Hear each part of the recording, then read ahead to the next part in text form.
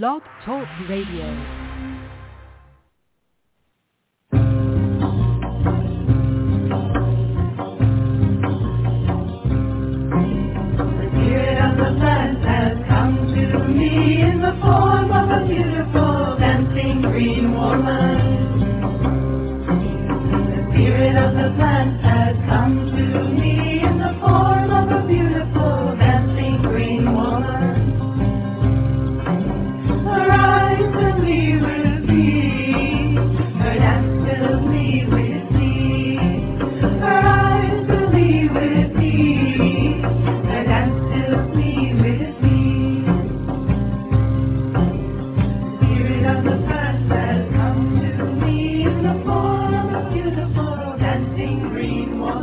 Hello and welcome. We're so glad to have you with us here this evening on Ask Herbal Health Expert Susun Weed, a 2-hour radio show each Tuesday night. Herbal medicine is people's medicine, simple, safe, effective. Please bring your curiosity and health questions. Susun will enlighten, surprise, and delight you. I know most of you know Susun Weed already. She's my mom, so I know her. But for those of you who have not yet met Susun, I'd like to share she is the author of the Wise Woman Herbal series, wonderful books on women's health and herbal medicine, including Wise Woman Herbal for the Childbearing Year, Breast Cancer Breast Health ! The Wise Woman Way, Healing Wise, The Wise Woman Herbal, New Menopausal Years, The Wise Woman Way, Down There, Sexual and Reproductive Health, The Wise Woman Way. And Abundantly Well, 7 Medicines, The Wise Woman Way, the newest book in the Wise Woman Herbal series. So exciting. In addition to being the editor at Ash Tree Publishing and writing her books, Susun is the director of the Wise Woman Center in Woodstock, New York. The Wise Woman Center is open to the public on appointment-only basis. She offers weekend workshops, intensives, and apprenticeships throughout the season. Susun is also available to you online via wisewomanmentor.com. There you can go and view her weekly e-zine. You can subscribe to receive a notification via email each week, or you could join her mentorship program. Susun also offers distance learning correspondence courses and online courses.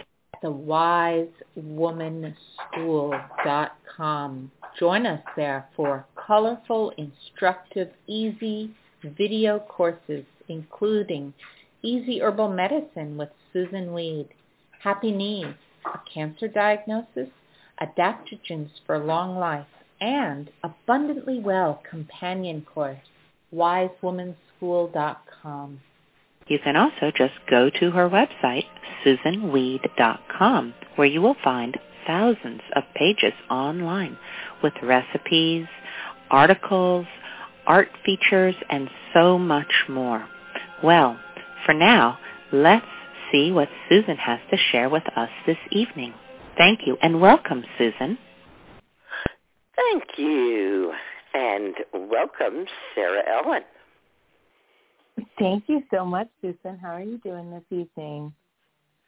I am really enjoying the last little bit of warm evening weather. It has been raining in a kind of misty, gentle way. Yesterday, it was raining so hard I went across the bridge. I went for my lymphedema treatment all the way across the Hudson River, across the Kingsford-Rancliffe Bridge. And it was raining so hard, it was like the whole world had turned into water. The bridge was water, the sky was water, the river was water. There was nothing but water. But today, today it was more gentle mist coming down. I keep kind of saying to myself, now go outside and do all that transplanting you want to do. And myself keeps saying, no, I'm sorry, I'm really involved in writing this new correspondence course. I felt like that was such a big reveal last week. I've been thinking about that. Like herbal medicine is people medicine. Is that what you said it was called? Sharing people's medicine. Oh, I love that. Wow. And it's going to be 26 different lessons? 26 projects. Wow. There aren't any lessons. There aren't any teachers. There aren't any grades. There aren't any classrooms. Oh, I love it. Love that. There really aren't, and that's one of the really motivating factors for me in doing this, is to be very clear that there aren't any right ways to do it.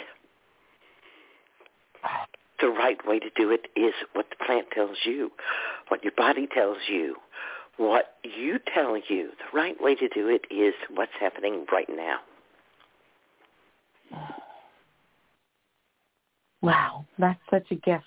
Just to know that is so beautiful. And to me, that's really like the essence of people's medicine, is that in order to get a certificate, you have to agree to the right answers. And then when the right answers aren't right, all you're left with are wrong answers. But if there aren't any right answers, then there also aren't any wrong answers.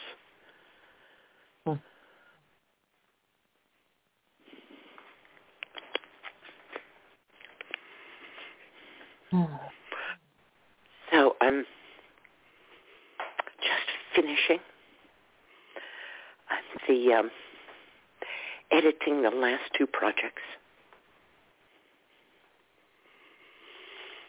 And have already put some of it out into proofreading hands,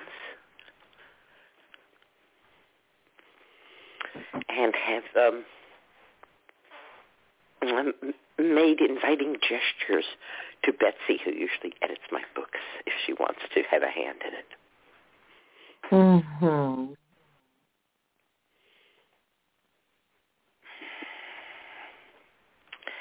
So what's been up with you? Oh, well, I enjoyed, too, the last bit, at least for the moment, of warm weather, and the rain has been falling here all day. So I really just was extra grateful for that and decided to plant. I'm trying winter rye this year on the beds that I intend for gardening next year for food, to see how that goes, to like kind of hold the space. Great. Yeah, so we'll see. The goats will be very pleased by that. Yes, because they will be delighting in it and helping me take it down. And yeah, I'm so excited to be engaging in that way. I feel like this year is the first time I have engaged with my spring gardening in the fall, when I should be engaging, really, to be preparing and having my relationship with the soil. So that has been feeling really good this year. And then we did have some trees tended to, and had branches cut and removed. So we have firewood from them, and we also have a lot of mulch, wood chips that I've been moving around to kind of bed down around other spaces and creating like wildflower areas in different parts of the yard. So thanks to some of your gifts from the seeds and things, I've got new wildflowers to plant. I'm excited about different types of echinacea that I ordered. Beyond, Yeah, I got the angustifolia, of course, but then also there was one that was name about Tennessee, like Tennessee something, and it's supposed to be somewhat rare. Yes, the Tennessee. Right, and there's also Pallida. Not sure if I got that one or not. Is it yellow? The Pallida is white. Okay, I got a yellow one.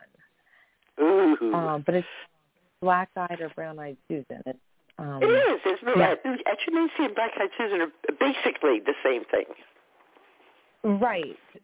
That's what I remember you, I think, talked about it a couple weeks ago, or maybe it was last week.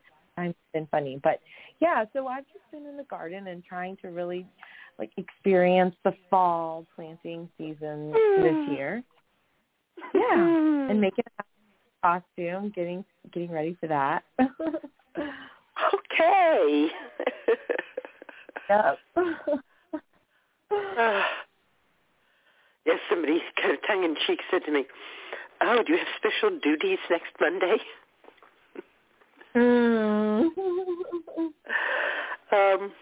And I didn't say, well, in a way, yes, because it is a cross-quarter day, Halloween, and those before me believed that the wheel of the year turned in part because of our efforts. Mm-hmm. And that our celebration of each turn of the season was part of the harmony of life. Mm. Yeah, such a beautiful dance we're invited to be in.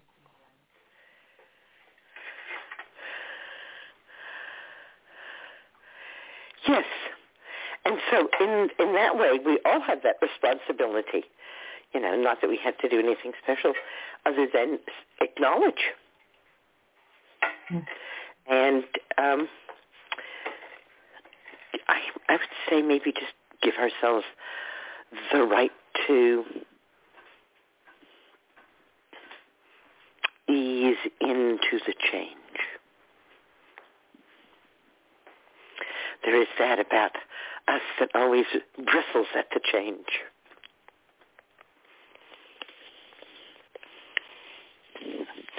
And so it's easy to be dissatisfied.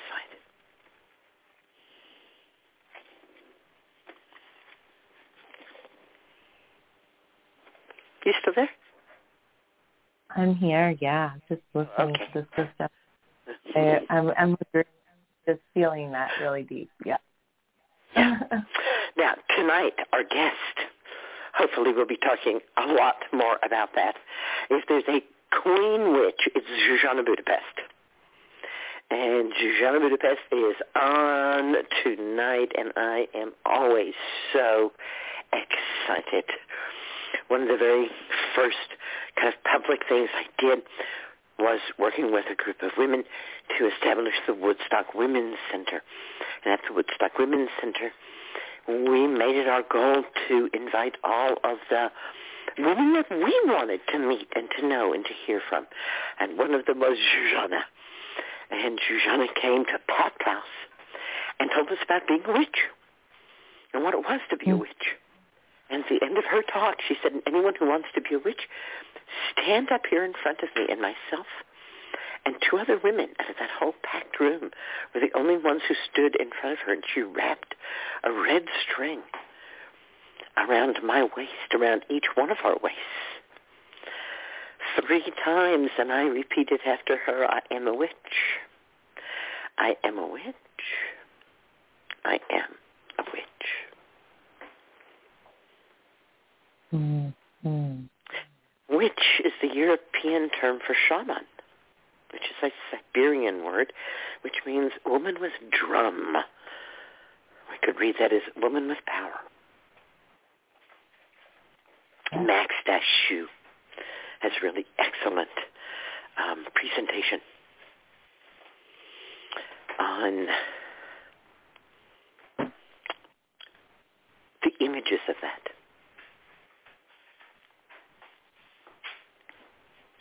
The strega, the witches, the women of power, the shamans.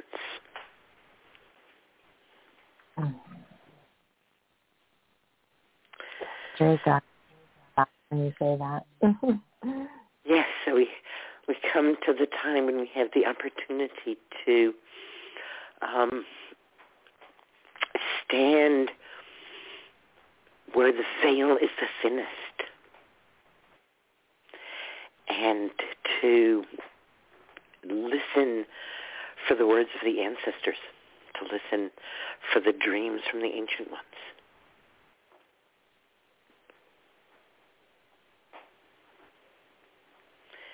And that's, of course, part of being a witch, too, isn't it?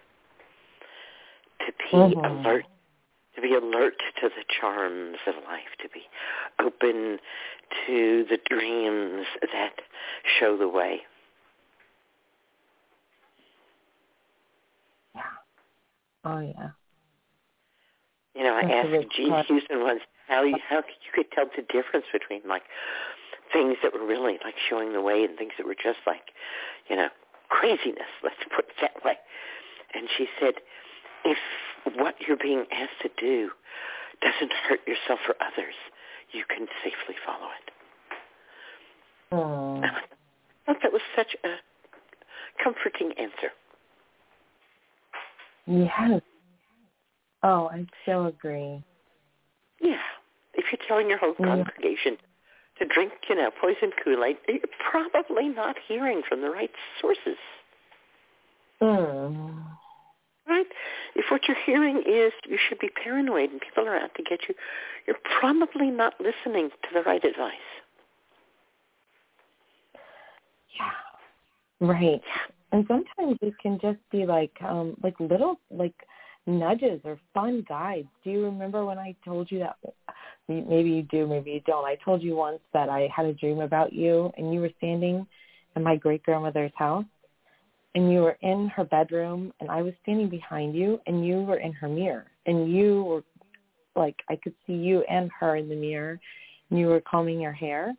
And this, it turns out, I didn't know at the time I had the dream, but after my goats had the babies, this is the same great-grandmother that used to milk goats.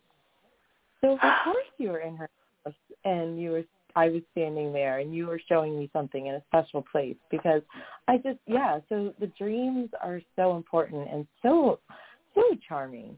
Like, yeah, it's so fun to tune in that way. Yes. So fun. Well, stick with us until 9 o'clock. I'll come back at 9 o'clock. That's East Coast time. And you'll be able to hear what Zsuzsanna Budapest has to say to us tonight. And meanwhile, do we have any questions? So we have one hand that has been raised by pressing 1. Yeah, I see lots of people on the lines, and I'll let everyone know that if you've got a question or want to speak live with Susan about something this evening, press 1 so that we can see our hands go up in the queue. We will go first to our hand raised from the 845 area code. From the 845, you are live with Susan. Hi, Susan. This Hi. is Woodstockian. I'm sorry, you kind of cut out. Tell me again who it is? I am anonymous tonight, but you know who Anonymous. I am. Oh, wonderful. All right. That's why I couldn't quite get it. Okay. I am the one. I wasn't asking you to identify yourself. I simply thought that you had and I hadn't heard. Yes. I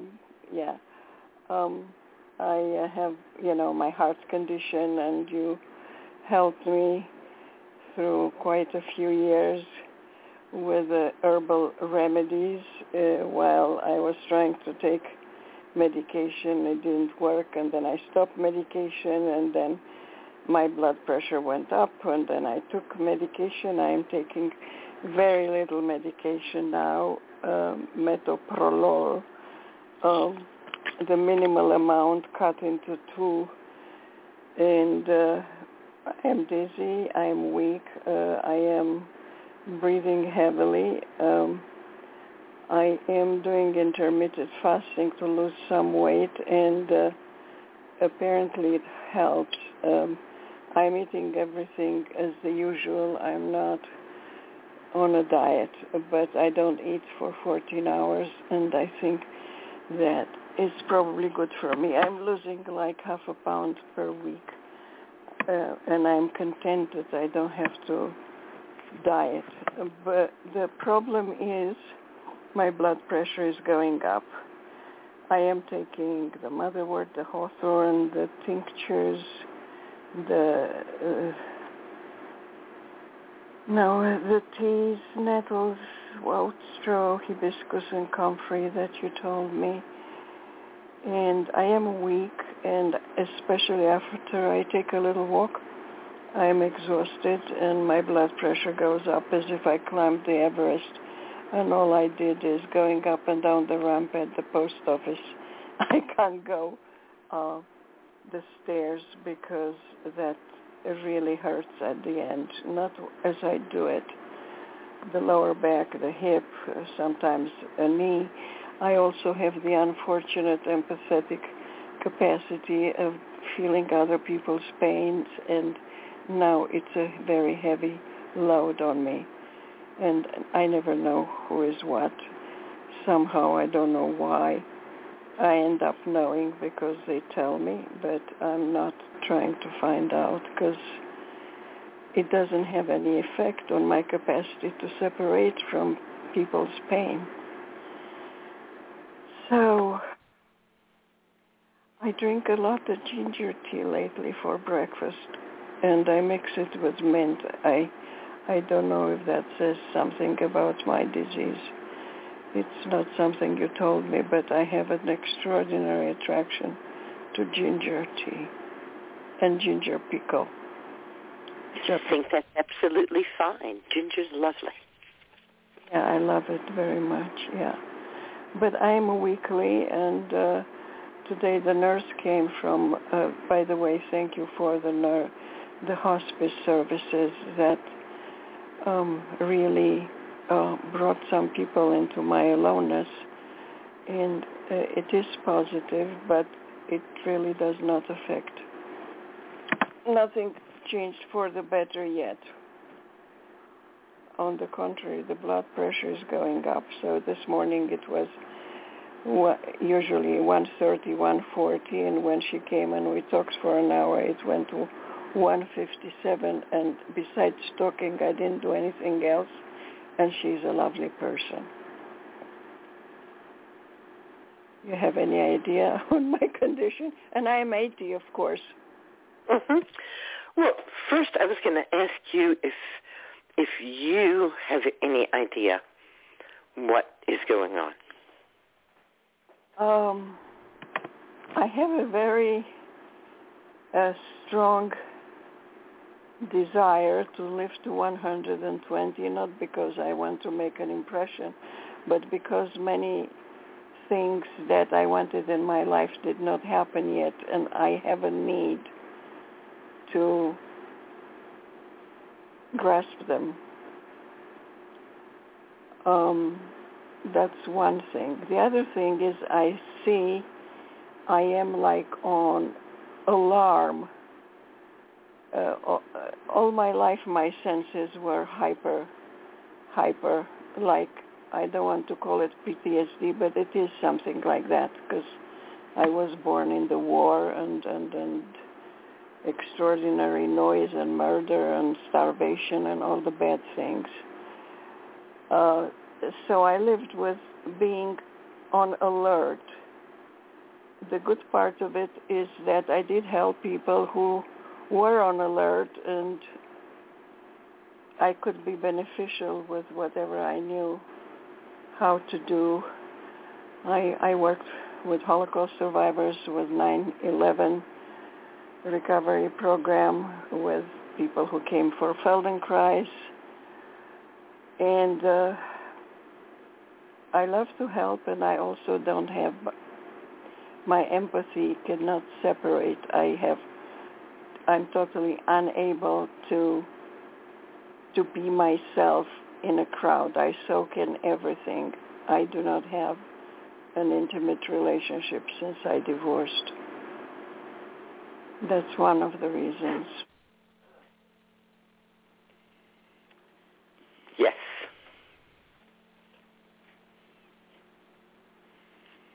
Are you still there? I'm not hearing you. I'm totally here. I'm just okay. That's the story. For some reason, I said enough. There was such a lot of background noise, and it suddenly cut out.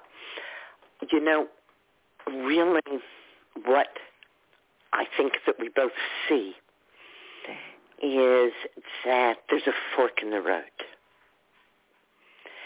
And one path along that road continues along the way you have been, which is the burden bearer. Yeah. You are the sin eater.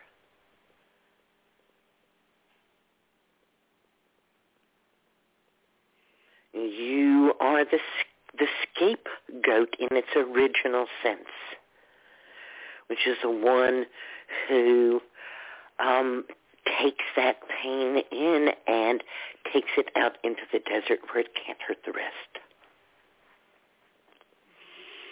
Or, and if you follow that path, it will be the end of you. Or you can choose to continue your life by shutting the door on that. I tried all my life to find ways to do that. Well, facing death might be the way that allows you to do it if you want to. It's a fork in the road. There's no bad choice.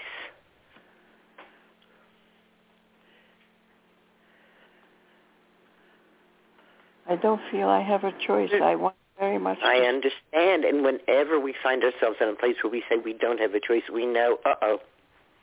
Yeah. Uh-oh. I think I don't have a choice. Uh-oh. What is my limiting belief here? Yeah. And the fact of the matter is that these kinds of decisions do not come from effort. They come from an instantaneous reversal. Mm-hmm. They're like an off-on switch. Mm-hmm.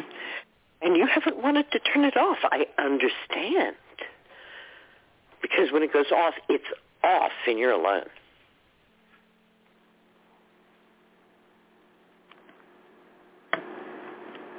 It's like when I said, are you still there? Because the background noise stopped.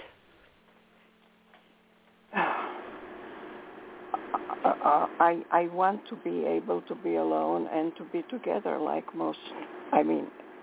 normal people can be happy by themselves and can be happy with company without...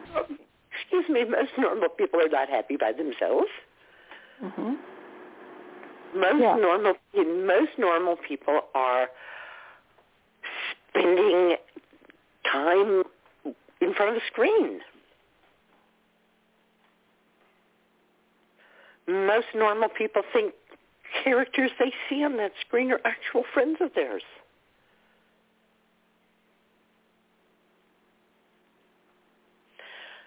Now, you have chosen a very beautiful and worthwhile path of doing a particular thing. And as I said, all this is a fork in the road. You can turn that switch and say, that's the end. I celebrate 80 years, 70 years, 60 years, however many years you feel you've given to this. We celebrate that and we say, with grief and with honor, it's come to an end. I am not an empath anymore. I give that skill up. I return it to the universal wholeness for someone else to use. It sounds wonderful. I did all kinds of prayers in that direction. Yeah, it's not a prayer. It's a decision. When you wake up tomorrow, make that decision. And you wake up tomorrow and you say, thank goodness I am not a cockroach. Oh my goodness, wouldn't it be horrible to wake up and be a cockroach? But no, instead, I am that person who has no empathy. What will this be like?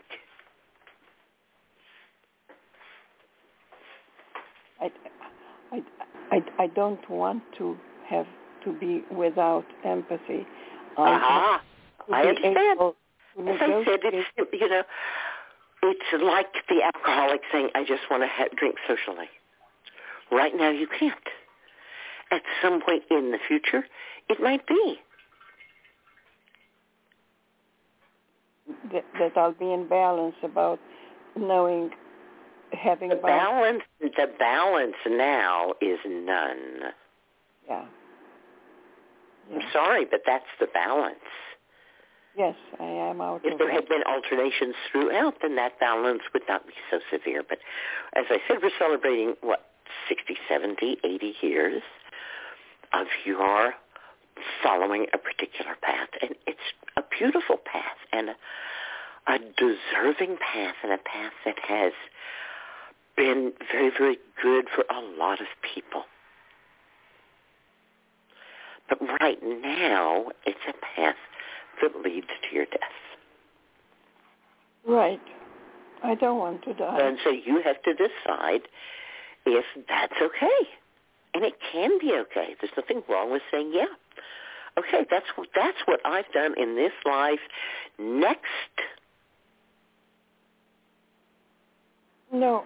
Next I want to play the piano. All right, then. So then if you want to stay in this body and learn to play the piano, your only choice is for it to be 100% for you. Yeah. Yeah, I want some time. You want it to be you. You don't get any more sharing, not any. I do if pray. you want to stick around, but you don't have to want that.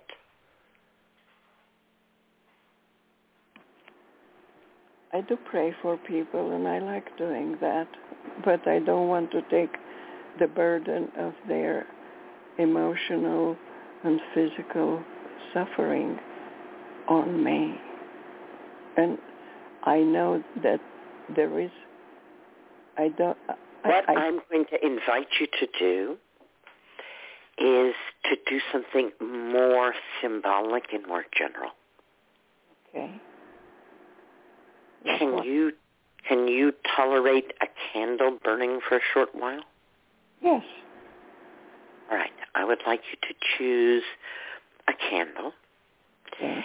And generally, a small candle is better than a large one. Pillar candles look really nice, but they have to burn for hours to really burn well. And this can be very brief. I want you each evening to light that candle and to imagine that all of the cares and all of the problems of everyone you've met that day are being blown out when you blow the flame out.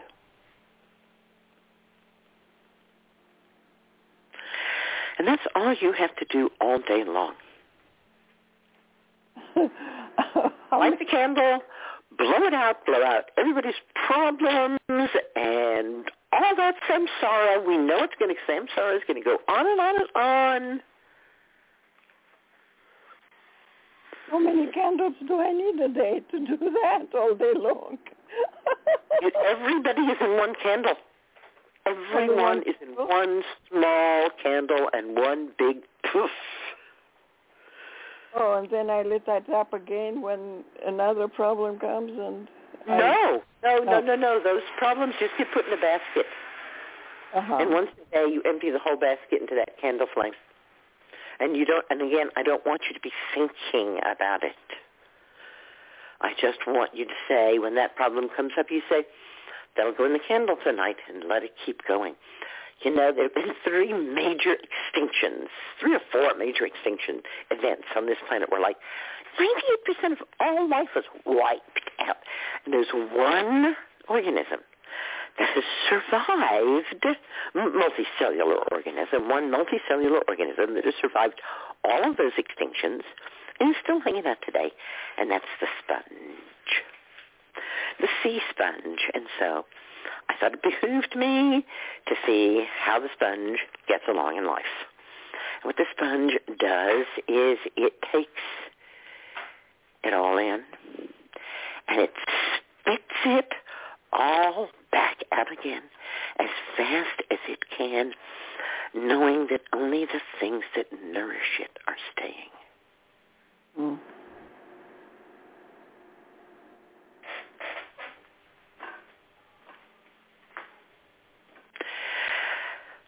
who you don't have to carry them around.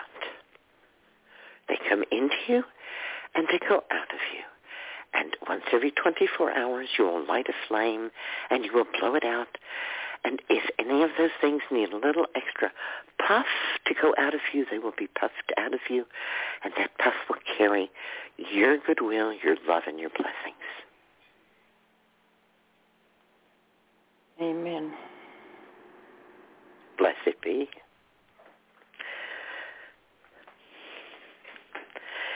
So, Bodhisattva, it is okay to choose for yourself if you wish to learn to play the piano. Yes.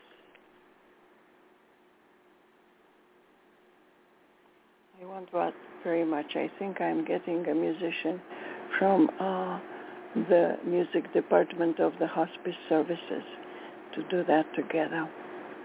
Yes. Idea, yeah, very much. Yes, when I was in the hospital, I said, give me music therapy. And they had music therapy. I thought, right. Yeah. They have music therapy, but they bring a person to play music for you. And I Oh, well, not quite what you had in mind. I want to play. You want to play, right? Do you have a piano? Yeah. You do have a piano. I had a wonderful piano keyboard. I gave it to my grandson, and he's now at Ithaca. He's a musician, and he's using it to great effect and composing. Oh, right. Ah. Yeah. Oh, how wonderful. Yes, I'm very happy. Me very, too. Yeah. Well, I'm so glad that you called. I don't know if you heard the very beginning of the show, but Sarah Ellen and I were talking about dreams. And I didn't actually have a dream about you, but I had a very strong image of you as I was hanging out with the goats. And I suddenly was just hearing your voice and thinking, oh, it's been a while since I've heard her voice. Yeah, I think I had a dream of you too, but it was quite a while ago and I don't remember. But you are on my mind because the herbs are you in my home. Yeah. Yeah, thank you. Thank you. Dream blessings. Good night. Susan, thank you.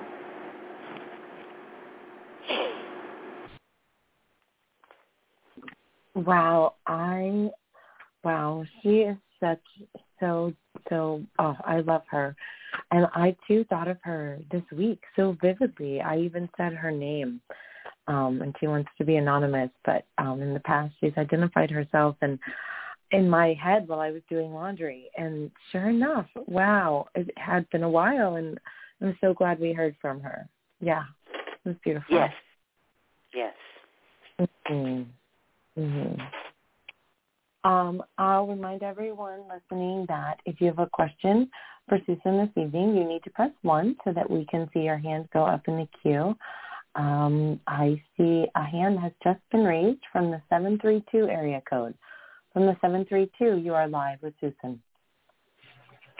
Hello, Susan. Green blessings. I hope things are well with you and yours. Thank you, and the same to you. Thank you. This is Ruth. A week ago, I had gone to ear ENT, and he took wax out of my ear and said that there's a hole in my eardrum. So my daughter Angel called and spoke with you last week, and she said you recommended putting hot cabbage or hot onion on my ear. And I've been doing that with the cabbage. I was wondering, is the onion better or doesn't matter? How are you doing? I'm doing fine. No pain, really. Occasionally I can feel something, but no pain, really. Mm-hmm. So I would say that the cabbage has had a good effect. Oh, great. And that you probably don't need to do anything further. Shall I just continue putting the cabbage on? Or? I'm not sure why. Oh, okay. You're saying that you're fine, yes? Well, fundamentally, yes. There you go. So, okay. right. Pardon? So it's not like putting the cabbage leaf on there is going to prevent anything. Okay. So it calms down swelling and pain. And it sounds like it's had that effect. Of course, I didn't talk to you directly, so I could have gotten it wrong. No, you spoke with my daughter, Angel, and she said that what you advised was a hot cabbage or a hot onion. And I'm not talking about what I said. I'm talking about what she said that I got wrong. Oh, okay. Well, because I wasn't able to hear from you directly, so perhaps what she told me, perhaps I misinterpreted because it wasn't you who was there to correct me or to see to it that I really understood. Yes, my understanding was that there was pain and inflammation.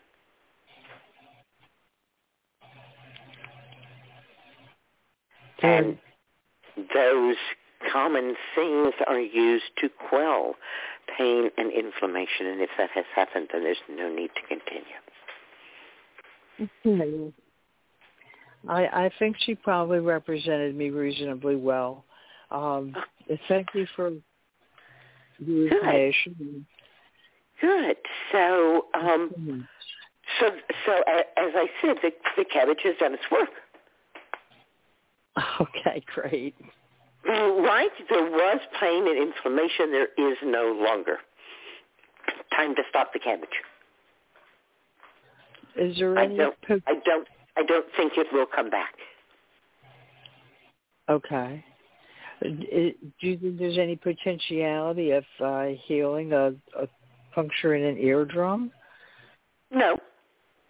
Yeah, that's what I thought. It's not new. It's an old wound. Yeah.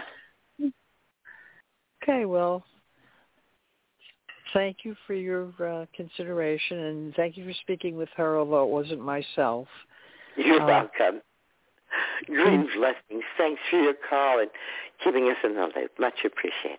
Good night. Green blessings. Green blessings.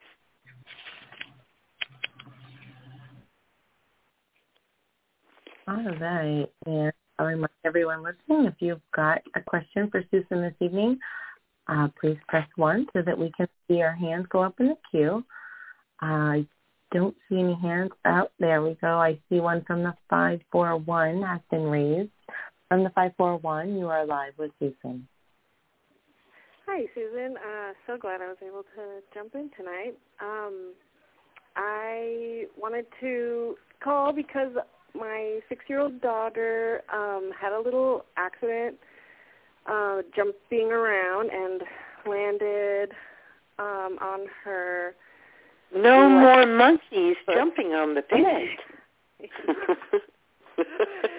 It was one of those, like, I turned around for, 1 minute. And of course. The goats were very good. Justina and I were making some videos for one of my courses.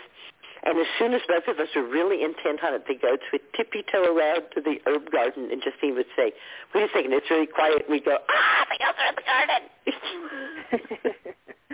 Yep. Yep, they wait for that. It's not even a minute. It's that 1 second. Yeah. Exactly. Where you're not paying attention. Yeah. So which part of herself did she injure? What I think happened was she came down on it, and it, for some reason, it's really hard for me to describe. It's like if you landed kind of on the top of the toes. She came down on her toes. Yeah, so I see bruising, on the outer So have you put arnica on it? I don't have arnica. Yeah, I did not do that. You must have arnica. You must get arnica. Okay. Get arnica. You have a child. You must have arnica. When Monica Jean was young, we had arnica in the car. We had arnica in every room of the house. We had arnica in our pockets. Yes. I have made it through some pretty heavy-duty things with the help of arnica, and especially the homeopathic arnica gel. Yeah. Now, it is an herb, and you can get arnica oil, but of course it has all the drawbacks of oil, which is greasy, sticky, gets on everything, whereas the homeopathic gel does not. And I really have literally seen it on my own body. I walked into a door frame one night in the middle of the night, and by the time I got to the bathroom, I had like a big black and blue goose egg on my eyebrow. And I started putting an arnica gel on it, and I put it on every 5 or 10 minutes. And by the morning, there's hardly any swelling at all. Wow. But you got to get in there and get on it as soon as possible, which is why we kept it in our pockets and all around us. So get a tube or 2 or 3 or 4 of arnica gel if you have a child who likes to physically express themselves and is learning about the boundaries of matter. Mm-hmm.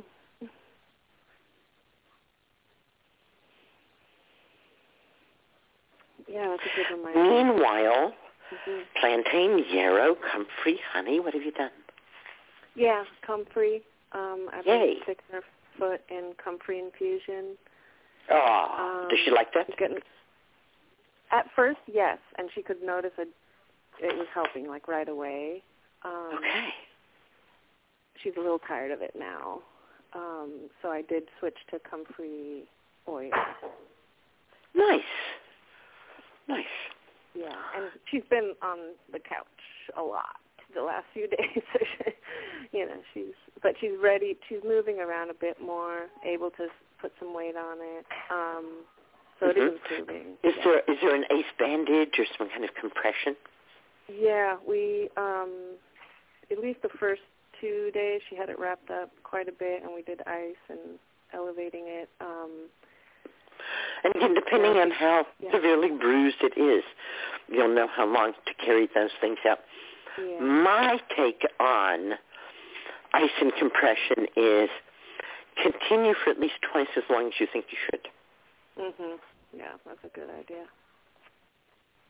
So it's hard to overdo it. Right. I mean, you could, overdo it, by putting ice on for 2 hours and, freezing the cells. That would be overdoing it. But, if you continue to do it for more days, that wouldn't be overdoing it. Sure. Right. Yeah, I mean, I even considered if we need to immobilize it, but how swollen is past it? That. It's not that. It's actually almost looks normal at this stage. Sounds good. But there is some discoloring and some swelling. It's tender. What I've been told is that what is most likely to lead to a chronic problem is getting back on it too soon. Yeah. And not doing enough rest, ice, and compression. Yeah. Yeah. So annoying as it is. Yeah. And especially if she wants to be mobile and hop around a little, then I think it makes compression more important. Right. Yeah. In the resting times. Yeah, we will do that. Good. I'll tell her you said so. Yeah. And congratulations on her experiments with solidity. Yeah. Yeah. And the meditation that I use is that, in fact, it's all space. Yeah. So you could talk her through that, being space, being spacious. everything else being spacious, and right back to the point where she smacked your foot, and let that be space. Let that be spacious and see what happens. Cool. We'll do that. All right. Thanks for your call. All right, Susan. Sweet blessings. Good night. Good night. Bye-bye. All right, and I'll remind everyone listening, if you've got a question for Susan this evening, please press 1 so that we can see your hand in the queue. I do not see any hands at this time. We do have an email question. What would you like to do, Susan? Oh, let's do the email question. I like that a lot. All right. Just a minute to pull it up here. Okay. Hi, Susan. I am looking for your knowledge on digging roots and preparing tinctures. When is the window for harvest of roots? Do I need to wait for frost or only when the plant dies back? This will be my first time making fresh root remedies, and I'm including echinacea, yellow dock, and teasel. Any other advice you have about these 3 plants in particular would be appreciated. Also, can I replant parts of the roots of any of these plants, echinacea, yellow dock, or teasel, like I would if I was working with comfrey? Thank you and green blessings.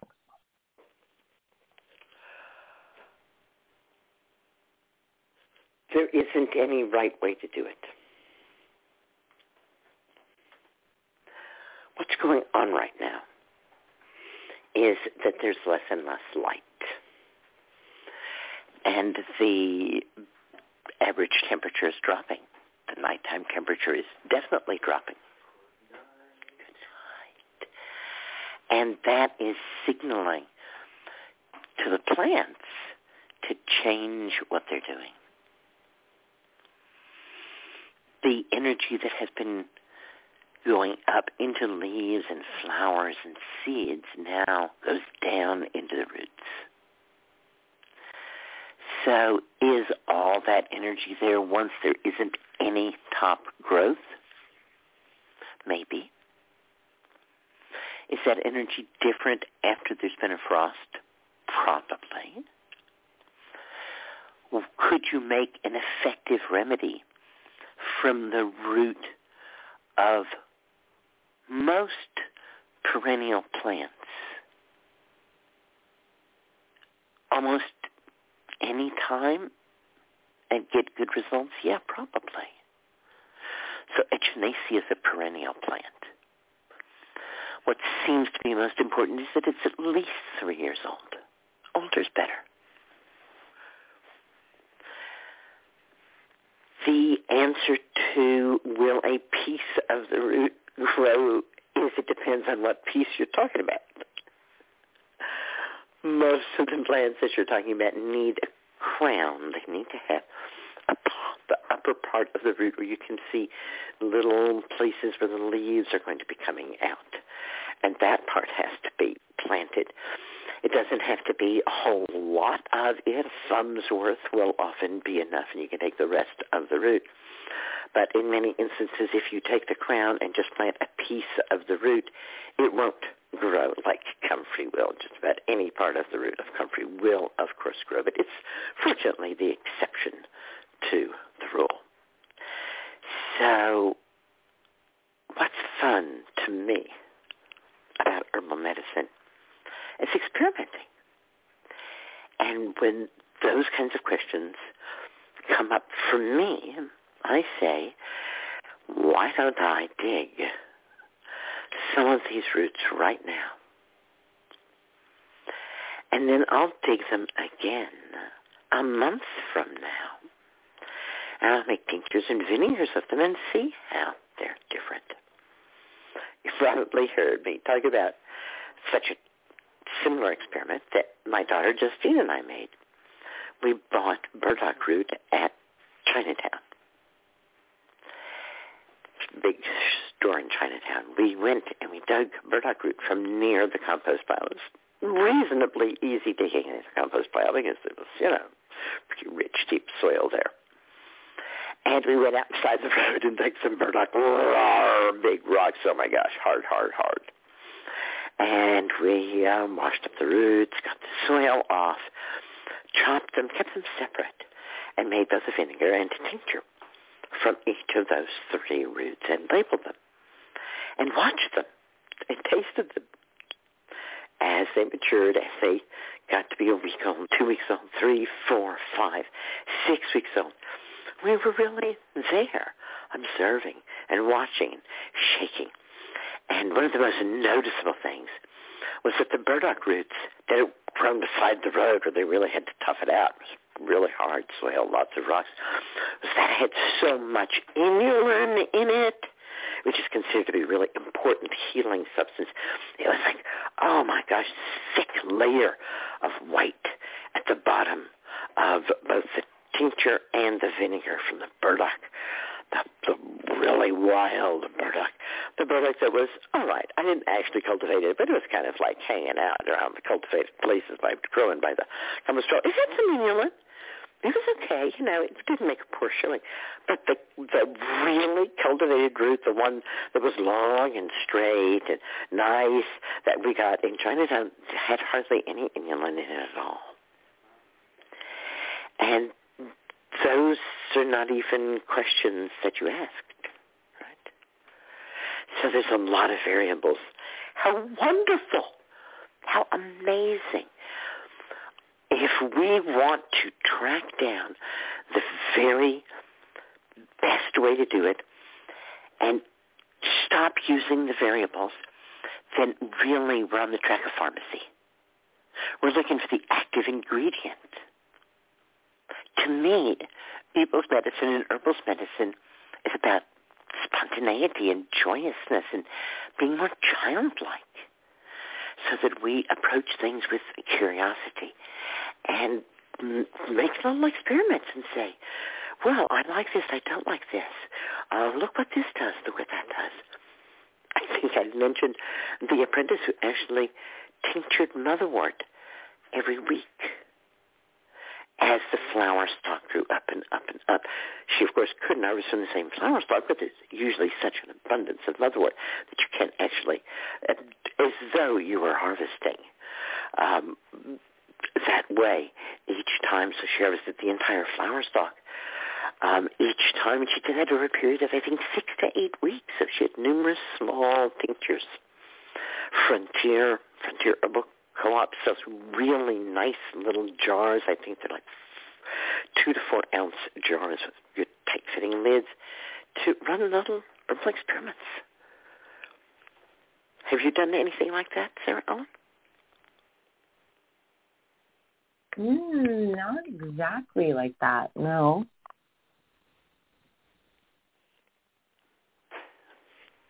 It sounds interesting. I haven't, yeah. With roots, do you mean specifically? No. Oh, okay. Yeah. I was writing today about the home remedies that we make in people's medicine don't have to conform to good manufacturing process.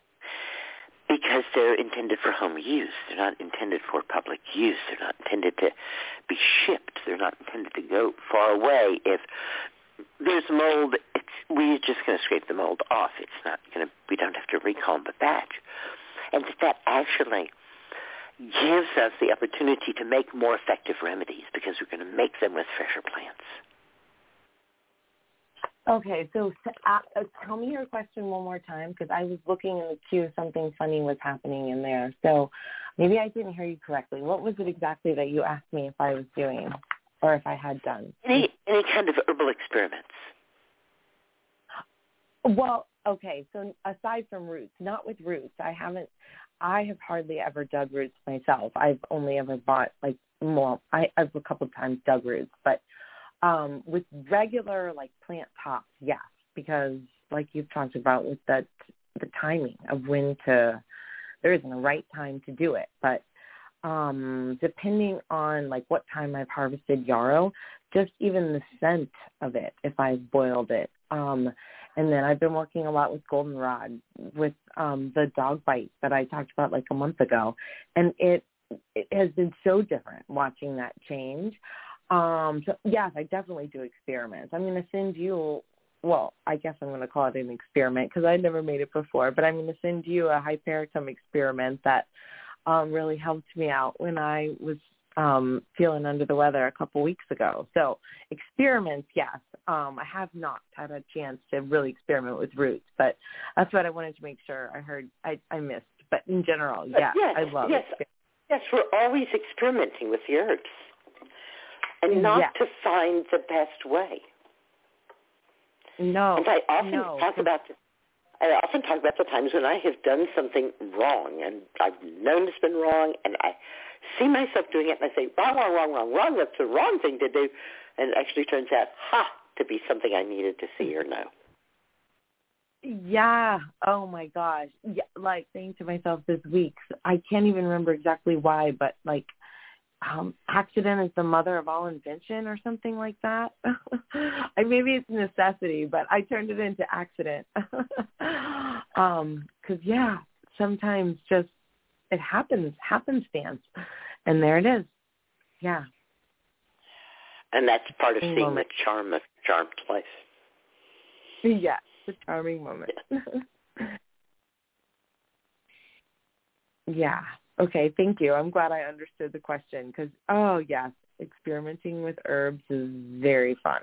And like you say, it's very hard to go wrong. Even the mold is not a big deal, and the animals certainly don't mind, and I have plenty of them to share it with.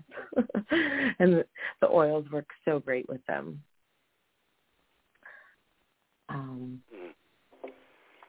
All right. Is that the end of that question, or? I think so. Did I cover most of what she asked, or did I leave part of it out? I think she asked about replanting part of the roots. I'm not sure. Did you speak to that about replanting part of echinacea? Teasel is a biennial in most places. There's occasional perennial teasel. And yellow dock is usually a perennial. And what other root was she going to dig? Oh, goodness. Okay, let's see. Hold on. Teasel, yellow dock. Dandelion? Echinacea. No, echinacea. So just 3. Right, 3 that were mentioned specifically. And so I'll repeat the answer, which is whether or not pieces of the root will grow depends on which piece of the root. And it has to be the part that's called the crown, the growing part of the root. With comfrey, it doesn't have to be. With comfrey, you can plant any part of the root and it'll grow. But with the other plants, and it's true of most roots, you have to plant or leave the actual growing part of the plant. And it doesn't have to be the whole root with the crown on it. Usually, the rule of thumb is it needs to be about a thumb's worth deep.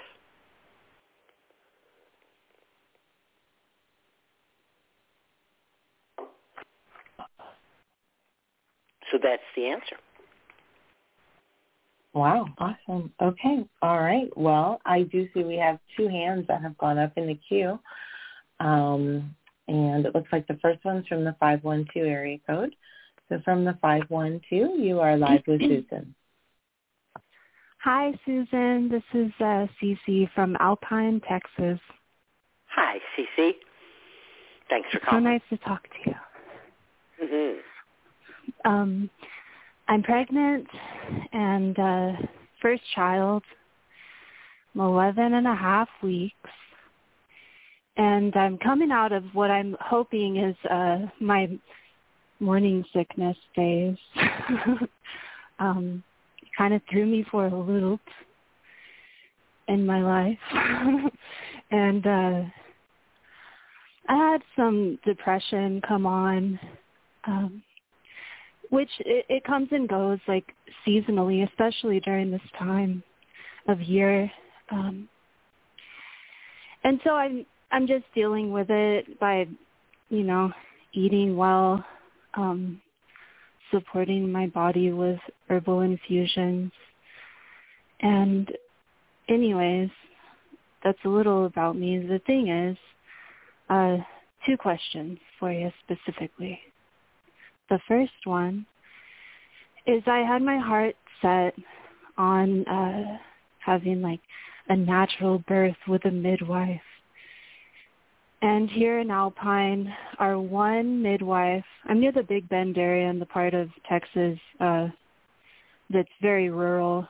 Brewster County is like, it's huge, and there's not that many people. We have one hospital, and the hospital has been turning away women who are going to give birth because they're only open like 3 days a week, and they'll send them all the way to El Paso, like 3.5 hours away. So the midwife out here doesn't feel comfortable delivering babies anymore because she doesn't have a hospital to take us mothers to. You will actually have to have a home birth. Mm-hmm. And not a midwife-assisted home birth.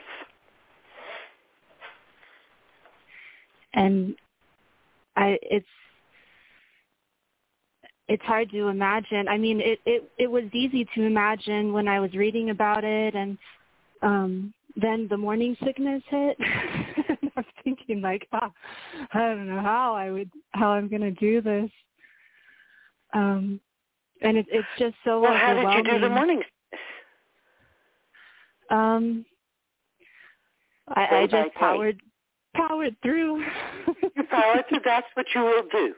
With every single part of it, you will power through. As Janine Parvati used to say, you two figured out on your own how to get that baby in there. You two can, on your own, figure out how to get it out.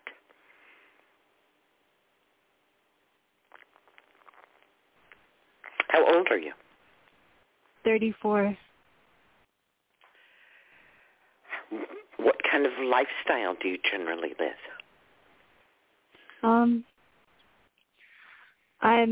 I used to be more active than I am now. So I moved to a new town. I used to live in Central Texas. And I was much more active there, had more of a social life. And then I moved out to Alpine, and I don't really know that many people. So it's much less stressful out here. But I will say I haven't been like as stimulated socially, or my body really physically. I invite you to find some program online that you like. There's so many free programs. Fit On is one that I know of. And it has yoga and aerobics and all kinds, and they're all free workouts. And you set your computer up, you set your laptop up, and you do something. And you don't say, I'm new to town, I don't know anybody, there isn't any. No, because we all have access to the internet now.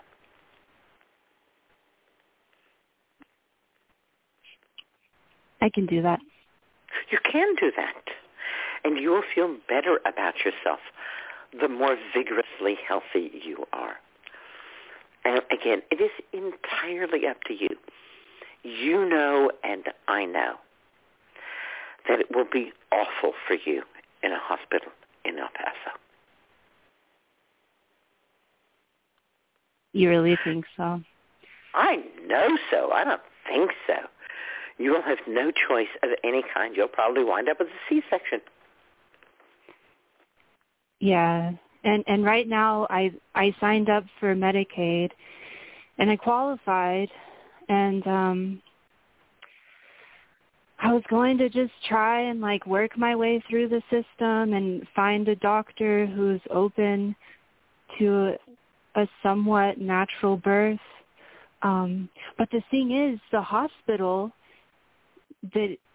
where I would be able to birth it's all the way in Midland, like 2.5 hours away. So, I mean, I was wondering, what do you think about this? If I go into labor, then I'm going to jump in a car and drive 2.5 hours. However, you did give me kind of a devious idea, which is that you can pretend that you are going along with all of this and then, oops, unexpectedly give birth at home. Oh, I like that.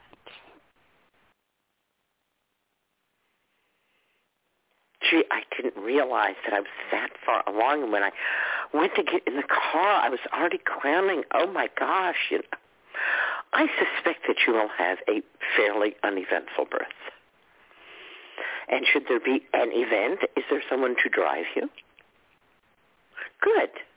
Then you can lay in the back seat with your legs up. We have done it with animals. I simply look at them and I say, stop having labor contractions now. And your body does. It just stops. It says, oh, okay, I got it. Can't do anything right now. And you put your legs up in the car and off you go for however long it takes. Mm-hmm. And again, you sound like someone who's in touch with herself and should either by yourself or with whatever help you decide you want, be able to tell if your baby is healthy. Mm-hmm.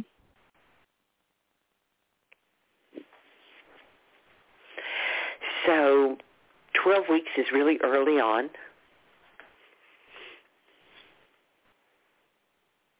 It gets a lot harder. Even if the nausea is gone, the rest of it's no cakewalk. But you will do it. You know, that's why Chinese women used to bind their feet. It was symbolic to them of saying, I am able to go through the pain of childbirth. Oh. Yeah.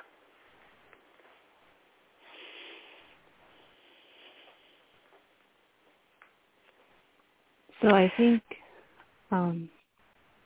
an option for me, I would like to go to the prenatal appointments. I don't necessarily need an ultrasound, but I would feel somewhat better if someone told me, yes, I can hear the heartbeat. Yes, the baby is in fact growing in the uterus. The person who could drive the car, do they have pretty good hearing? Yes. Okay.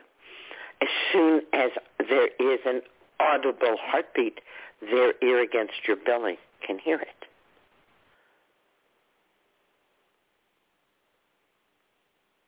How can you tell the difference? Because I can feel my heartbeat. Your on my heartbeat belly. is going thump thump, thump thump, and the baby's heartbeat is going thump thump, thump thump, thump thump, thump thump, thump thump, thump thump, thump thump. Faster. Okay. Much faster. Okay.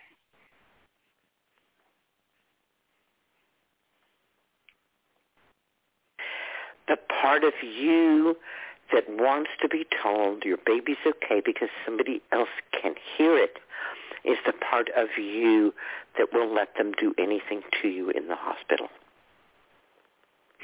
Mm.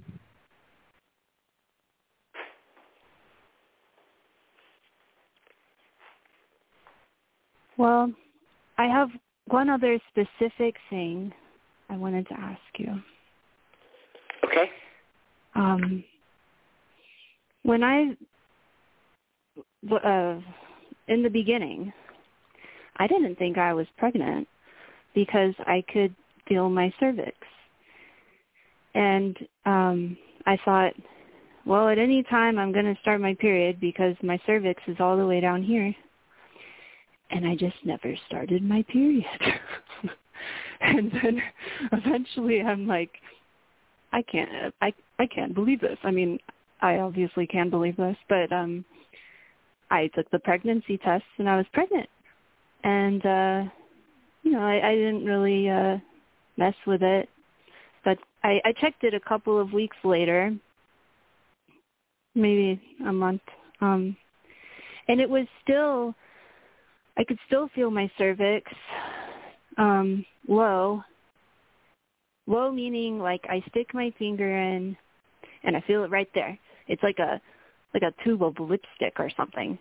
It's really sticking out.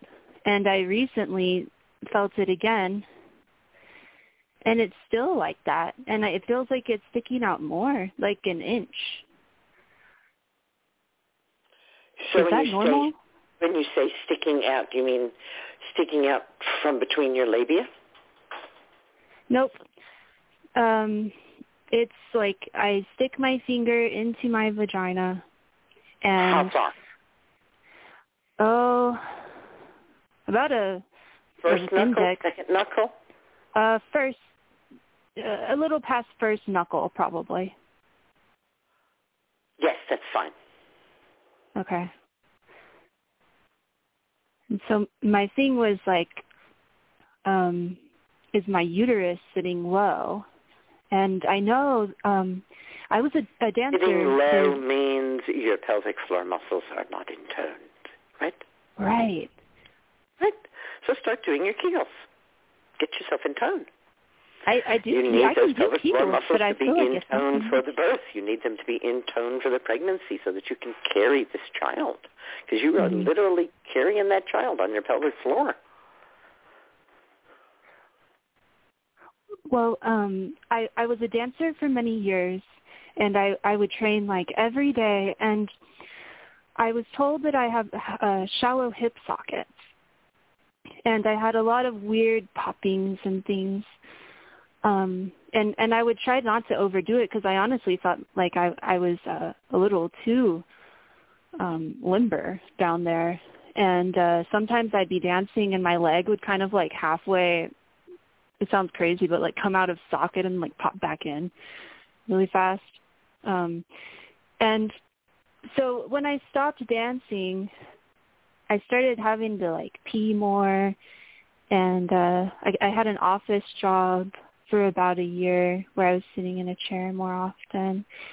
And I started to feel this thing like maybe my psoas muscle had tensed up or something, and like pulled something in my pelvis like out of alignment. And I feel like that might have something to do with it. And I can do Kegels, but I feel like it's kind of beyond that point. Do you think seeing a chiropractor? I'm gonna. When you thought that something was like pulled out of shape, what help did you get? I'm sorry, could you repeat that? You said you thought that something was pulled out of shape, like your psoas muscle or something.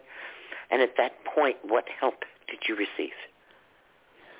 None besides just me gently stretching and trying to work it out. Okay. So at this point, what kind of help do you think would be best?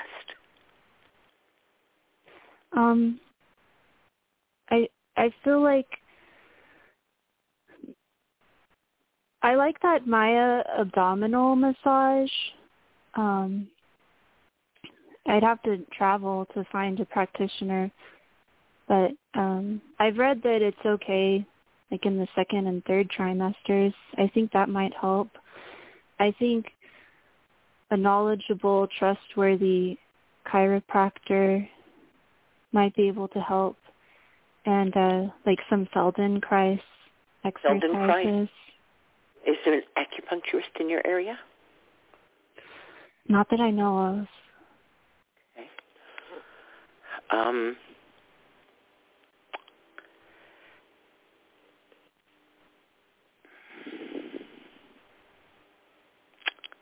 Yeah.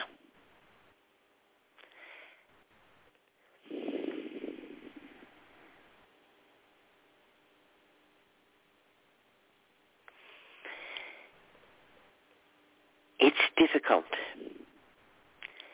for us as women to be in a situation which has happened to millions and millions and millions of other women, and yet we feel totally alone. Like it's never happened to anyone else, and like we don't know the first thing about it. Your right is to have been brought up among women who were pregnant and who were giving birth and who talked about it and for whom it was a natural and normal occurrence. But you have, pretty much as most of us have, been denied that. That started way back with my own grandmother, who was forced into the hospital to have her last child, my mother, where she died after having had 4 children previously at home, basically on her own. Mm-hmm. It is certainly true that there can be situations in which medical intervention is important, but they're generally pretty darn obvious.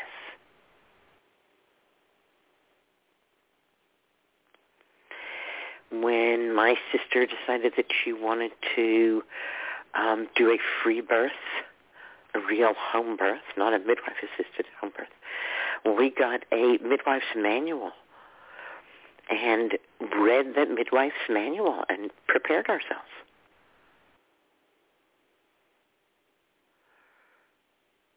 So that we would know what to look for, what was a reasonable thing if it happened, what was not a reasonable thing. Since neither of us had the privilege of having that as part of our life, women who were pregnant and giving birth, so that we could learn from that firsthand. She, of course, went on to be a midwife because that experience was so moving to her that she wanted to at least, share a taste of it with women.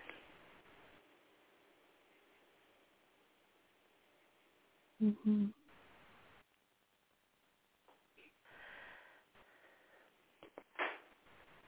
I hear you. Yeah, and I think there's another caller, so I'm going to say green blessings and good night. Good night, Susan. Thank you. Green blessings. All right. And we do have one caller with their hand raised from the 585 area code. From the 585, you are live with Susan. Hi, Susan. This is Barbara. Hi, Barbara. Hi. Oh, I just want to breathe and say this has been such a lovely women's circle. It's a new life to the woman who has lived a long life. I'm just really enjoying tonight. Thank you. Thank you. And it's so true, isn't it? The whole spiral of life here. Yes, yes.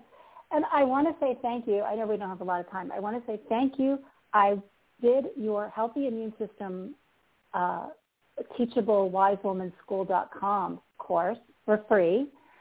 A family member a few weeks ago tested positive and, for corona, and we were living in the same home. I didn't get it. And I was very grateful to have these, many of the things I knew, but it was, and I just so grateful how you laid it out, like the simple 1 minute, 30 to 8 seconds, get out in the sun, like just the shortness of them.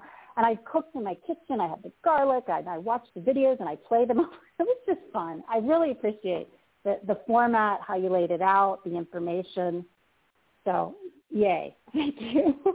Thank you. Justine and I were just kind of winking at each other about how after all of these years of doing it, that we really had this format down.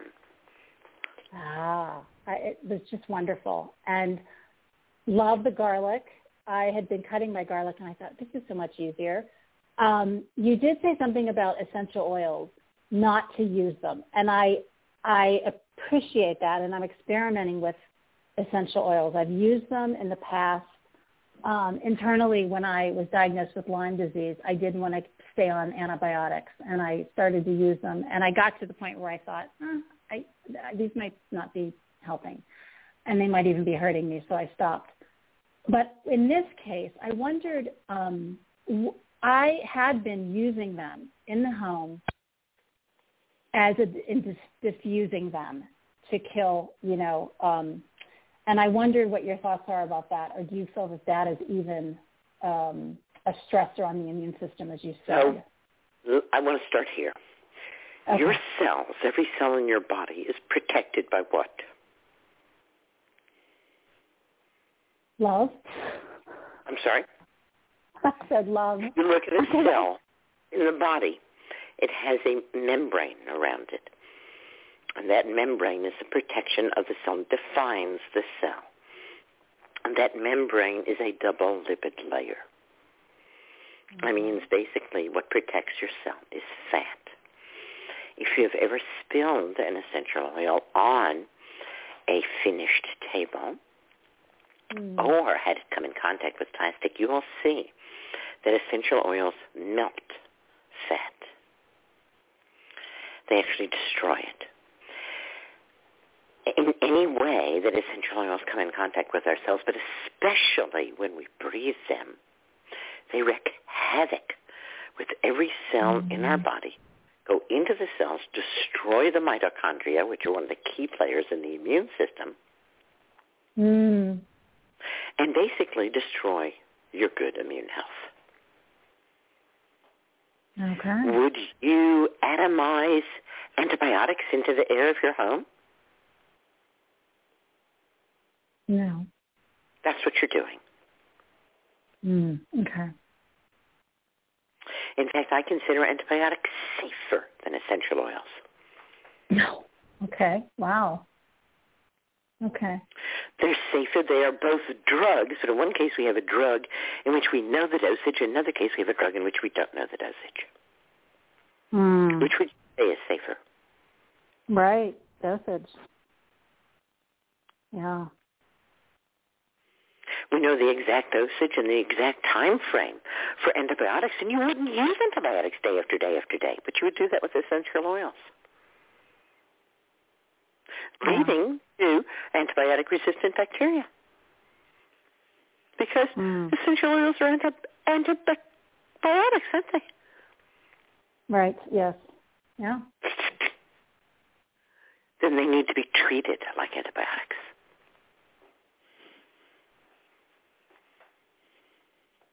If you're going to use them at all, you use them for the shortest amount of time until you have symptom remission and they stop.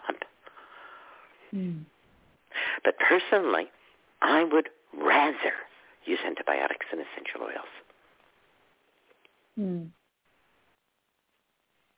Because antibiotics, when all is said and done, are kind to the planet. One of the largest manufacturers of essential oils has paid millions and millions of dollars in fines for basically ripping off the planet. And what they say is, it's cheaper to pay the fines than it is to harvest ethically. Wow. Yeah, that's a 1 ounce bottle of lavender, which is an essential oil in which there is very little plant material, that 1 ounce bottle contains at least 1,000 pounds of lavender. Wow. Think about the resources you are using when you use essential oils.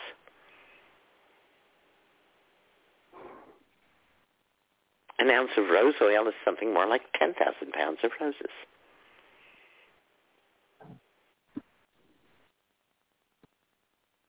That's really sad. It's greedy. They're a greedy way to convince people that drugs are somehow herbs. I see. That's really useful. If somebody else has to make it for you and you have to buy it, it ain't an herb. Okay. All right. Thank you. Thank you for asking. Yeah. Well, thank you for doing this, and I appreciated the OSHA root information. OSHA root, yes, yeah.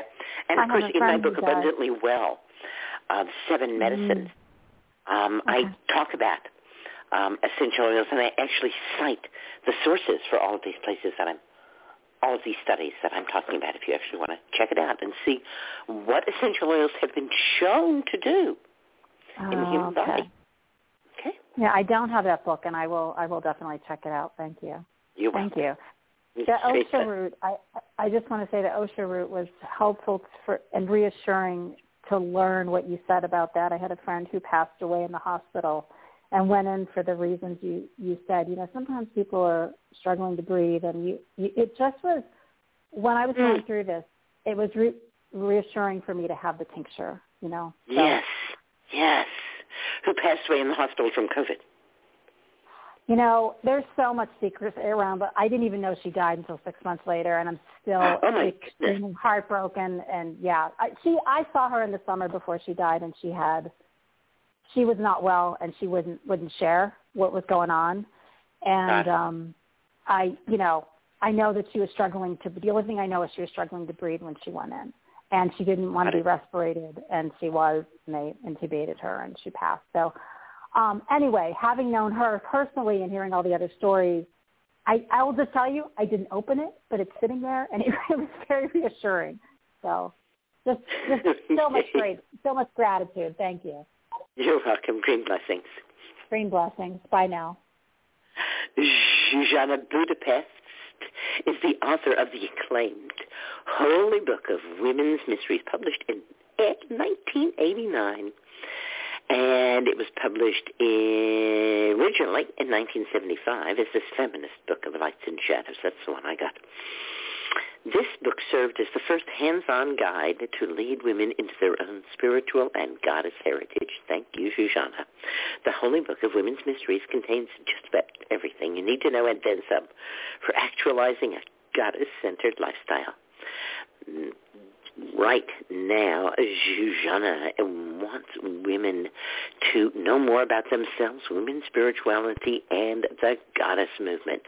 Zsuzsanna Z Budapest was born in Hungary in 1940, 6 years before me, and immigrated to the United States in 1959. She grew up respecting and appreciating Mother Nature. Following her family's spiritual tradition, she ultimately started the women's spirituality movement and founded the Susan B. Anthony Coven Number 1, the first feminist witches coven, which became the role model for thousands of other spiritual groups that were born and spread across this nation. Z has led rituals, lectured, taught classes, given workshops, written articles tirelessly, and published in hundreds and hundreds of women's newspapers across the country. She's powerfully influenced many of the future teachers and writers about the goddess. And she wants to talk about the importance of sisterhood and mother power. Take back the magic, the mirror, and the media. I love you, Zsuzsanna. All right. I'm actually trying to add Zsuzsanna to the call. I don't see her in the queue. Give me just a moment. Let me dial her in again.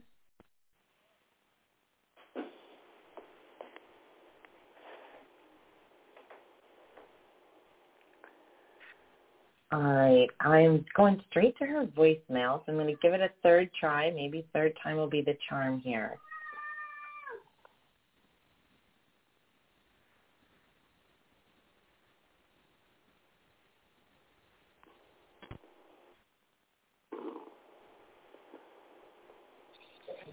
Hello. There she is. She missed a beautiful introduction where I told everyone how much I adore you and love you and how important you are to me. My darling, I came home. I had something to eat, lay down and watch TV, and I didn't hear any phone. I should have... well, here we are. We've just gotten you on the line to talk about the importance of sisterhood and mother power. Yes. Yes. What an important topic. Please tell us, what do you mean by mother? Well, let me just make it so that I can actually hear myself. So a few on TV. So I am looking at the, I watch a lot of shows. I'm a TV bug. And what they are projecting to us is internalized. And they are not made conscious, but subconsciously we subsume it. And what I see is as an extreme, just never-ending stream of dead female bodies. It's every crime show, and there are more than we need. Ellen, can you hear her? It's really breaking up badly for me. Oh my God. I think that might be Z's line. If you maybe could go to a different spot, Zsuzsanna. Okay. You were not being able to hear you. Okay, good. Let's try this one. So I go here into my office. Is it any better? Yes, it's a little better there. Right into my passion here. Okay, good. Okay. Great. So, one thing they corrected since I was an activist when I showed up in these studios and complained that where are the female characters, it's men making crimes and other male sex. But now men still making crimes, and it's all women who get killed. And it's only the boyfriends or the husbands who do the killing for the intimate people.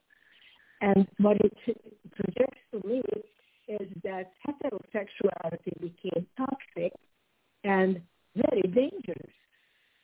And that concerns me because humanity depends on heterosexuality to continue.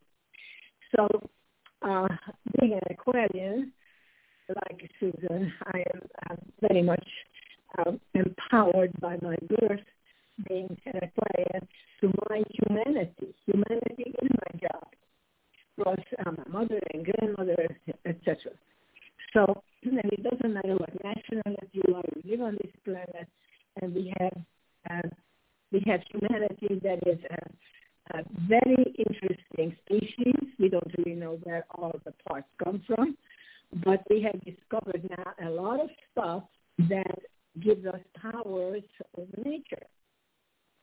And that these powers then are used to kill nature.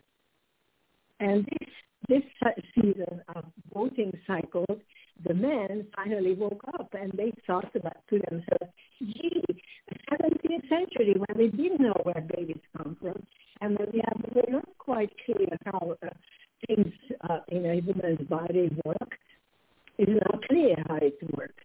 And we have to own that. That's our discovery. We have to stop women owning this, even though it's happening to their very being. And as a writer, I noticed that all these so-called crime shows are just churning out more and more of this. Women, be afraid. You don't know what you're doing with your life. You choose badly for husbands and boyfriends, and you choose badly no matter what you have. And if you get jealous of another one, oh yes, then it's a cat fight. And did you ever wondered why men love when women attack each other? I'm sure they don't sit around and think about, oh, we're not going to watch football, we're going to watch something, and there's a cat fight. No, it's all subconscious. And what they are seeing is it's very dangerous when the women approve each other. And when the women approve each other, they are not easily defeated or depowered or taken away decisions from. And so, hello, can you hear me? Yes, not as well. It was just starting to fade off, and I was waiting for you to come to the end of that sentence to say, let's see if we can find a better place for you, because it's getting a little garbledy again. Oh, no. I ran out of house. I have no yeah. Let's see. Do you have, that's the only phone you have, right? I have two sons. Because if you have another phone, maybe try the other phone. No, all I have is one iPhone, and you are hearing it. Okay, then probably just seeing if you move to a different location, if that will get us a better signal. Okay, the only left is oh, that sounds much better. It's cool now. What now? It's much better now? Yes, it is. Hello? Yes, okay. Yes, it is better now. Yeah. Okay, I'm going to keep it in this direction. Maybe it's just the way I still move when I speak. So, incredibly rich energy, bringing to women, you don't know anything about yourself. You don't like each other, we like that. And you fight each other, we watch that. But you don't solve your own problems well. You don't make good decisions. And that is not true. However, we need to come together again, like in the 70s, in consciousness raising groups, which, if you remember, and I'm sure you do, smaller groups of women, usually geographically close to each other, so it's not a big effort to come like once a week, sit around, take equal time with each other, and check in. They used to call it just checking in, and we start with talking about our childhood, and that creates a kind of a psychobiological family of this group. And we can discuss intimate problems, and they are kept secret. And nobody interrupts anyone talking. And that's another big magical thing. When a woman is not interrupted, she can bring up things that she was forced to hide or she herself was puzzled by. And the group itself has the solution. But they don't give it to her right away. They wait until she goes home again and sleeps on it herself, because her brain will create the solution. And if she cannot get that, she comes back to her group, her biopsychology group, and somebody there will have the answer. And I'm telling you, this is like a miracle, a total miracle, that no matter when a group of women get together, they have the solution, what they need for each of them. And so I'm promoting getting together again, not necessarily in the coven, which is where it leads eventually if you are so inclined, but to just help surviving patriarchy, help surviving different roles we have taken on, help surviving seeking our own happiness. These things can all be facilitated for free by getting together and sharing in equal time. Nobody dominates the group. There's only a timekeeper. There's no leader. You don't need a leader for this one. And keep it simple. And humanity that we carry takes care of it. So I was thinking, because you gave me this platform, and I'm very grateful, because I thought that platforms nowadays, sitting here and watching real, what's going on yes. here. Yes. That I like to promote the idea that consciousness raising is a cure for much of what ails us. The sense of cut offness, the sense of loneliness, a sense of, oh, it doesn't matter what I do, a kind of a, oh, it's all my fault, which is still going on as a disease, a mind disease. And in fact, we have a medicine. Now, how do we get it together? In the old days, when this became, and feminism was coming up as a tsunami, everything that anybody offered for us to do, we did. And it was this consciousness raising. It's practiced by Native Americans. They call it something else. It's practiced by friendship groups, just organically, because it's practiced by families who take family life very seriously, and they are many members. And desired by people like myself. I got old, which is fine. And many women around me are about the same age. They go to their houses here if you are under 55. And what it does is I get to see my generation who did not grow up and had the benefit of the feminist movement, but they were busy raising families, they were busy having jobs, they were not informed that this was available. And there are no more women's centers. So you have to ask yourself, why not? Well, they thought it was forever, and then they were attacked by the right-wingers, and then essentially the message to us was that, okay, you had your woman, you had your feminism, now we're going to talk about them. And then in recent times, the conversation came back to us because we seem to need abortions. It never extended to the fact that we didn't knock ourselves up. Men resent using birth control. Men say things like, oh, it just doesn't feel right.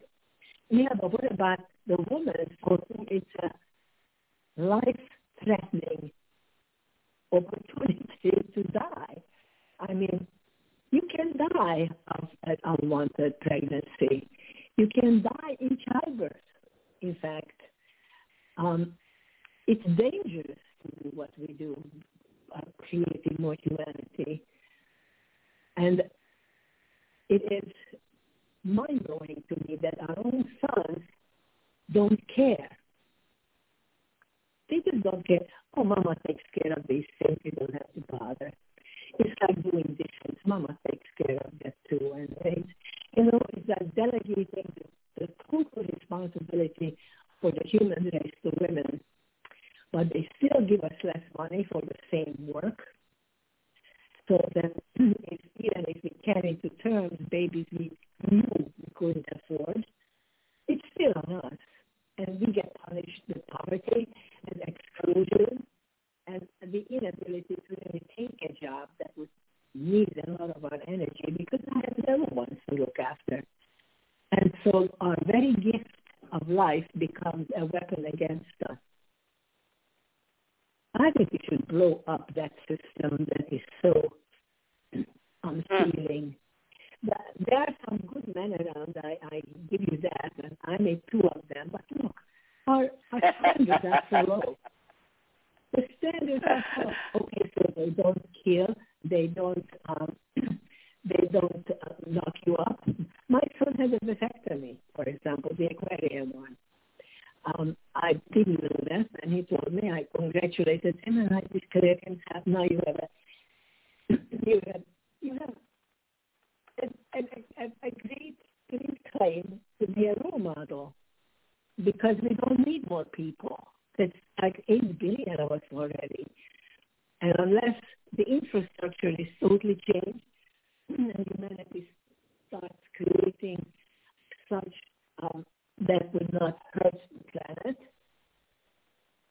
it's not a good thing to have that many of us. It's really a threat to ecology and weather, and it's a threat to everything, unless, of course, we don't use energy the same way we do now. So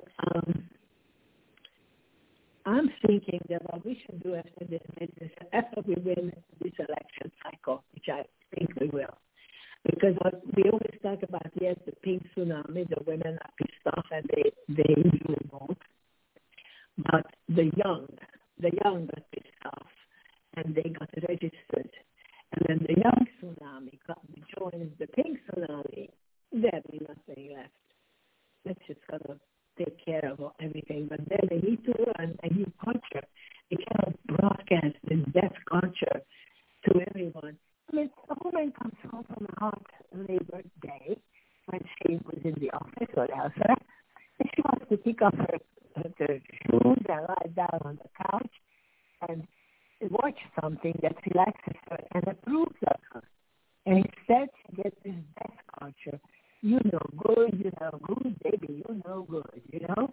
And it's about golly. Women sliced and spliced and displayed very well in shows, but it's still, you fucked up again, you chose wrong, and then, we can't sleep. But that's another thing they cue us for, and then you have to take pills for it, and the body says, no, just give us better things to think about. So the way patriarchy finds back now is, some of it is very visible and easy to see, but most of it is invisible. It's hidden in little trumpets in the shows that they broadcast to us. Now, there was another good thing that happened. Many platforms occurring. There are many platforms now, different things are broadcast. And women have voices now. And especially, thank goddess for black women. Thank goddess for black women. Because I saw the white woman feminist movement that I was part of, and we were always accused of the black women. But hey, we barely could manage coming together as white women. It wouldn't look good if we went to the hospital and asked for, did we have some black women, please, in our group, because we don't have one? I mean, that's ridiculous. Black women always had their own groups and their own systems, and now they are leading, and that's the best we can hope for, because they have their platforms on many TV shows. They are good writers. Their stuff is out there. They confront problems about racism and sexism. They are very threatening to the white establishment of Hollywood and wherever else, because they know that the black women took enough of the terribleness. They will not stand for any more of it, and they are afraid of the anger of the black woman, because that's one of the stereotypes they projected. So the white men are not too afraid of.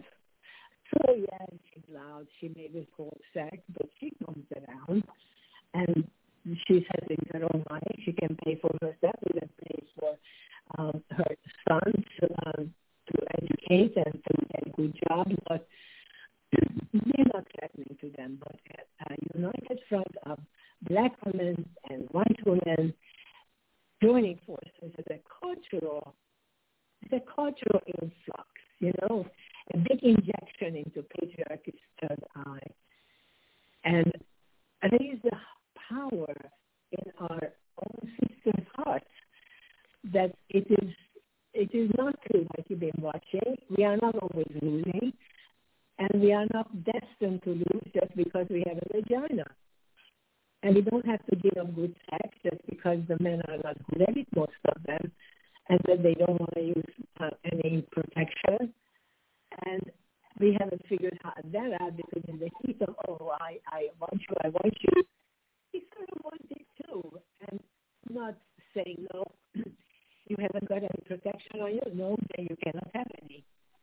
And he thought too much that it's extra responsibility of women to make sure the men do use of birth control. When I worked in the abortion counseling part of feminism back in the 70s, when it was against the law, even then we found a way to get away with it. It was often the women who showed up, and most often they brought their children because they didn't have anybody babysit with them. So there was this Irish family where the man was a big Catholic. He won't use birth control because he was religious, right? And she already had 5 kids. And they would all wait for her in the waiting room. And they just thought that Mama had some secret female stuff done. So the father wasn't even there. She had no birth control. She brought her kids. That is like so sad, so sad.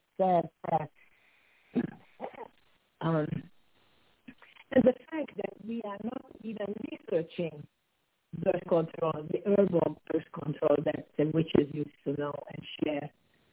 I mean, I always say to people that it's not a slur when they say that witches killed babies, because what they mean is that witches could tell women how to use effective birth control. And as far as they were concerned, that was killing a baby. It wasn't literally, throwing the baby in the cooking pot. No. As the cartoons would have it. But do we know how to control fertility? Well, yeah. Yes. Yeah, I mean, that's like kind of an important thing. It's not mental illness, and we don't even want that input. Right. Using the word. Unfortunately, because communication often wasn't good in some areas, women would use things that were more dangerous than need be, or things that were kind of strange or a little rare, but some of them are like really, really easy. For instance, sperm is killed by vitamin C. Somebody who doesn't want to use protection, you have either a packet of Emergency, the powdered vitamin C, or a pill or a capsule of vitamin C, and you put that right up there, and bam, it's a sperm killer. Ooh, really good. How easy is that? It is amazing, Susan. I have not heard that before, even though I wrote a book with 28 amphotericians in it, but I have never heard about vitamin C. I did not know that they are enemies of sperm coming in. Sperm are also very, very heat sensitive. And if you're with someone regularly and you can get them in a hot tub and you do that, nightly for a week, then he'll pretty much be shooting blanks for the next 6 weeks. But it takes a devoted heterosexual to remember all this and to actually follow it. I write for women who are heterosexual, and I think that it's important for us all to keep this people's medicine information current and active. Zsuzsanna, I completely 1,000% agree with you about women's circles. And it is one of the things that I praise you for and love you for, is that you have such a facility for creating women's circles and for creating magical, amazing rituals in those circles. We're on a blog talk show, and they're severe about slamming the door on us. So I want to make sure that people know where to go to get more information about you and what you do in your books. What's the best website address for them? And my new book is out now, The Aquarian Holy Book of Women's Mysteries. And it can be gotten. Yay. And it has my mother's art in it, like big time. And behind each of her statues, there is a NASA shot of the Milky Way and other. Yes. So you can order it. Wonderful. From Amazon and everywhere. Look it out on my site. There is direct spots that you can pay for it. And so $5. Is your website Z Budapest? Yes, Z Budapest. Yes, zbudapest.com. You can get Z's books directly from her. Amazon takes a big cut, so go and get it from Z. Her new book, Aquarian Book of Women's Mysteries, oh, blessed be, is finally available. Grab them while you can. I was so glad that I got one of those original 1970s Holy Books of Women's Mysteries, because those are rare items now. All right. Well, I send you my love, and everybody loves the video that you sent us, and I thank you for it, because it remembers our friendship and goes back to our birthing ourselves.